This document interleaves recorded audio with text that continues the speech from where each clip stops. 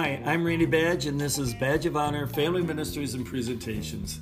Today's podcast is, in marriage, sex is a lot like a thermometer rather than a thermostat. Well, what do I mean by that, you might be asking? Well, a thermometer is used to measure the temperature of the atmosphere, right? Well, in marriage, sex can be used to measure the health of the atmosphere of your relationship with your spouse. In other words, a warm relationship with your spouse usually measures a warmer sex life. A relationship that is struggling, though, usually measures a cooler sex life. You've probably heard the saying that sex starts in the kitchen. Now, this doesn't mean that the kitchen is a location necessarily. It means good sex starts with a strong, trusting relationship with your spouse outside of the bedroom. So spending time helping prepare the dinner or clean up after the dinner with your spouse and doing these things together can lead to a better sex life. Now, The Art of Marriage by Family Life is a 6-lesson video workshop that helps to strengthen marriages. Art of Marriage says that a satisfying sex life is built on a foundation of commitment, companionship, passion, and spiritual intimacy. Now, commitment is shown in our faithfulness or respect for our spouse and in forgiveness. So, how do we show faithfulness? Well, we do that by reaffirming our commitment to our spouse. And by building or rebuilding trust if we've lost it, by developing a healthy attitude towards our spouse and also developing a healthy attitude towards sex. Well, how do we show respect? And the best way, I believe, is by being a good listener to your spouse. Validate each other's perspectives and their opinions.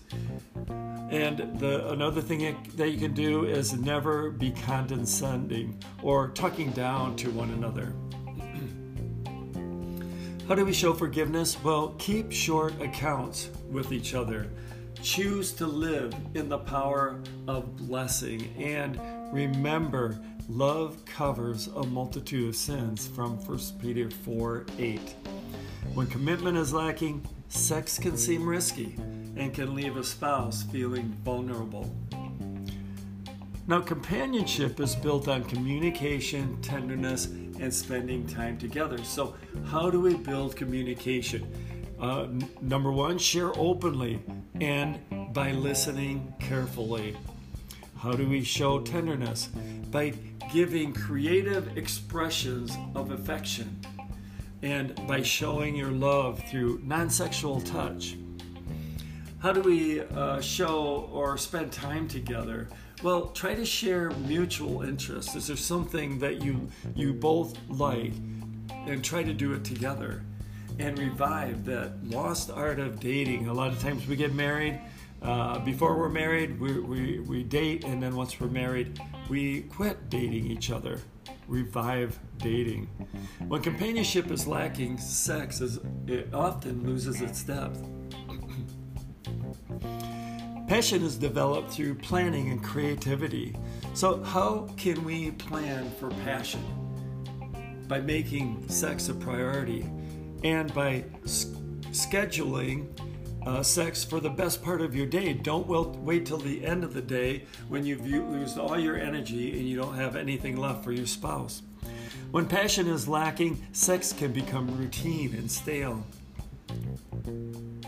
Now, spiritual intimacy can be created through prayer and Bible. So, what can we do to pray together to create that spiritual intimacy? Well, pray together as a couple. And also, I would say to pray regularly for each other. Pray a blessing on your spouse. Well, how can the Bible help with spiritual intimacy? One thing that you can do is spend time reading the Bible together. Me and my wife do that. We try to do it every day and find verses that you can memorize together. When spiritual intimacy is lacking, sex can often become shallow and self-focused. Now, a good sex life is all about a trusting relationship. Sexual problems are usually a symptom of another problem going on. Pastor and author Paul David Tripp said, I'm convinced that for most couples, you fix sexual dysfunction outside of the marriage bed. In other words, you always drag your relationship into the marriage bed. So if the relationship is cold, then the sex is probably going to be cold as well. If the relationship is warm and friendly, then you can probably imagine the sex will probably be warm and more satisfying. Now, there are challenges to sexual intimacy, and this was taken from The Art of Marriage as well. Okay, number one, past sexual history can have an effect on your marriage. The cultural myth says that sex before marriage has very little bearing on your sex life after marriage. Now, in reality, though, many deal with shame, guilt, and a lack of trust because of past decisions.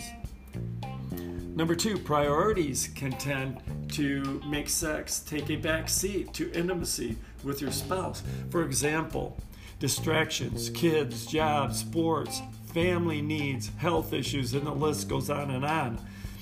A long day at work, coming home to a bunch of rambunctious kids can be hard for a couple to even find time for sex. Carve out time. Make it a priority. Number three, children can invade your time with your spouse.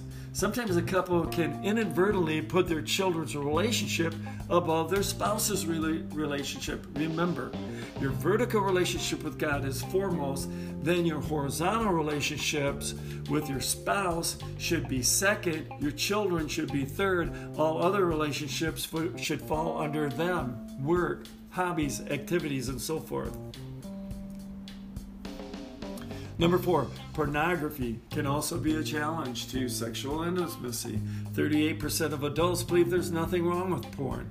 A survey in 2006 found 50% of Christian men and 20% of Christian women are addicted to porn. If you need to break free from porn, the first thing to do is realize that you can't do it under your own power. You need God's presence in your life. An accountability partner would be nice, and you need help from experts, even if it's through a book.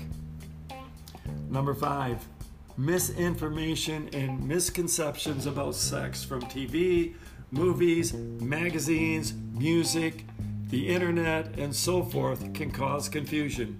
Get the right information about sex and get on the same page with your spouse so you can make decisions together by talking about your desires and your differences. Number six, abuse can have a significant hindrance to intimacy. Approximately 1 of 4 girls and 1 out of 6 boys have experienced sexual abuse before age 18. Victims of abuse are more likely to suffer from depression, abuse, alcoholism, and drugs, and contemplate suicide.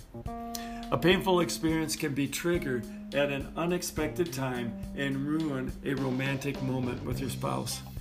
If you or your spouse has suffered abuse, please get help.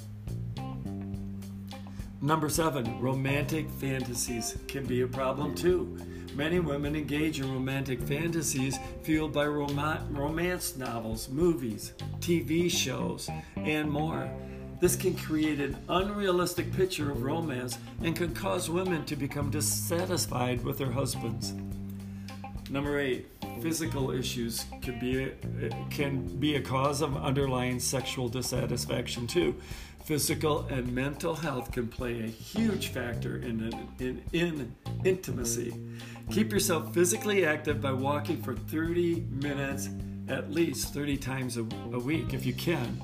Get a medical checkup once a year. Take your vitamins and supplements regularly. Eat a healthy, balanced diet. Now, communication from sex can be awkward and cumbersome. Learn to talk openly with your spouse about your likes and your dislikes between the sheets. And here are a few ideas. Pray. Spend time praying for wisdom and for God to soften you and soften your spouse's heart. Wait for the right moment. Timing is everything when communicating. When talking about sensitive subjects, find the right location and time to diffuse some of the obstacles you're going through. Be clear about your likes and dislikes. Your spouse can't read your mind, so let them know what you like. As hard as it can be sometimes, your spouse also needs to know what you don't like. Your spouse wants to please you, so let them know how they can help. Use good communication principles. Avoid words like you always or you never or being accusing in your tone. Assume the best intentions and desires from your spouse by using phrases like I feel like and help me understand. The last thing is learn to flirt. It's okay to flirt with your spouse outside the bedroom. Discreetly mention your desires to each other. It can build excitement, anticipation, and it can raise the temperature for that big moment together. Remember, sex can be like a thermometer. Building a relationship with your spouse on commitment, companionship, passion, and spiritual intimacy can lead to a warm, healthy sex life. May God bless you and your spouse with satisfying sex as a result of a satisfying marriage relationship built on trust and love. Goodbye, everyone. God bless.